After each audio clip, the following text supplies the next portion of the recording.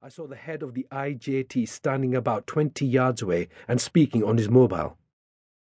He was looking at me and clearly talking about me. I don't think he knew what to do. Some professors arrived and the Jamaat youth shoved them around too, and I could see the professors were scared of them. At this point, I had been eluding arrest for almost 2 weeks. The country was undergoing yet another period of turmoil, and President Musharraf had declared a state of emergency. On the evening of 3rd of November 2007, I had been giving a talk at the Lahore University of Management Science when someone passed me a note saying that the heads of all the political parties opposed to Musharraf were to be put under house arrest, including me.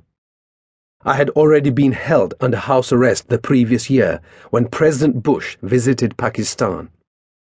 That was aimed at stopping me staging a protest against the US president because of his hypocrisy in supporting Musharraf, a military dictator, while invading Iraq with the justification of installing democracy. So initially, I was not too worried. Even under house arrest, I could still manage my political party. I finished my speech, held various meetings and returned sometime after midnight to my old family home in Lahore's Zaman Park, where my father and younger sister lived with her family.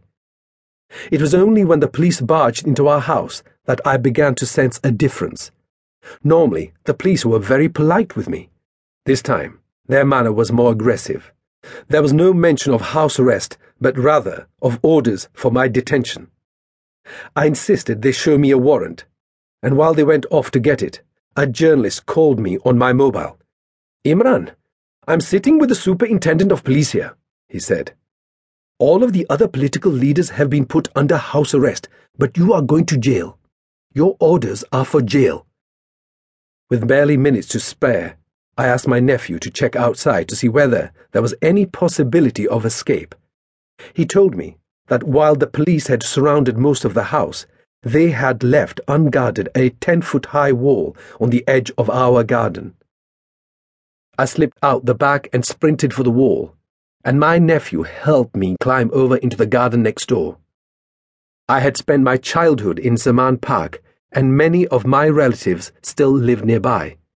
While the police came in and searched our family home, even my father's bedroom, despite him being sick at the time, I made for my grandfather's old house and from then on began moving from place to place every other day. Every now and then I surfaced to give a telephone interview to the press to try and get my message out to the people of Pakistan, and specifically to my workers. Then I moved again. 2 or 3 times the police arrived at a house to look for me barely 15 minutes after I had left. Later, I heard that at least 5,000 people had been detained. I was one of the last of the leading opposition politicians who remained free. I had to organize my party as best I could by word of mouth, since we had all switched off our mobile phones and many members had gone underground. Benazir Bhutto, the daughter of the former President and Prime Minister of Pakistan, who had been executed in 1979, she herself was Prime Minister in 1988 to 90 and again in 1993 to 96, had recently returned from political exile. She arrived in Lahore to organize a protest march, but the police surrounded her house and the plans fizzled out. She was, however, pursued by the international media, and I decided I should take advantage of their presence to give myself up with as much publicity as possible. The best place to do this was the University of the Punjab, the biggest university in the country, where I wanted the students to mobilize against Musharraf's state of emergency.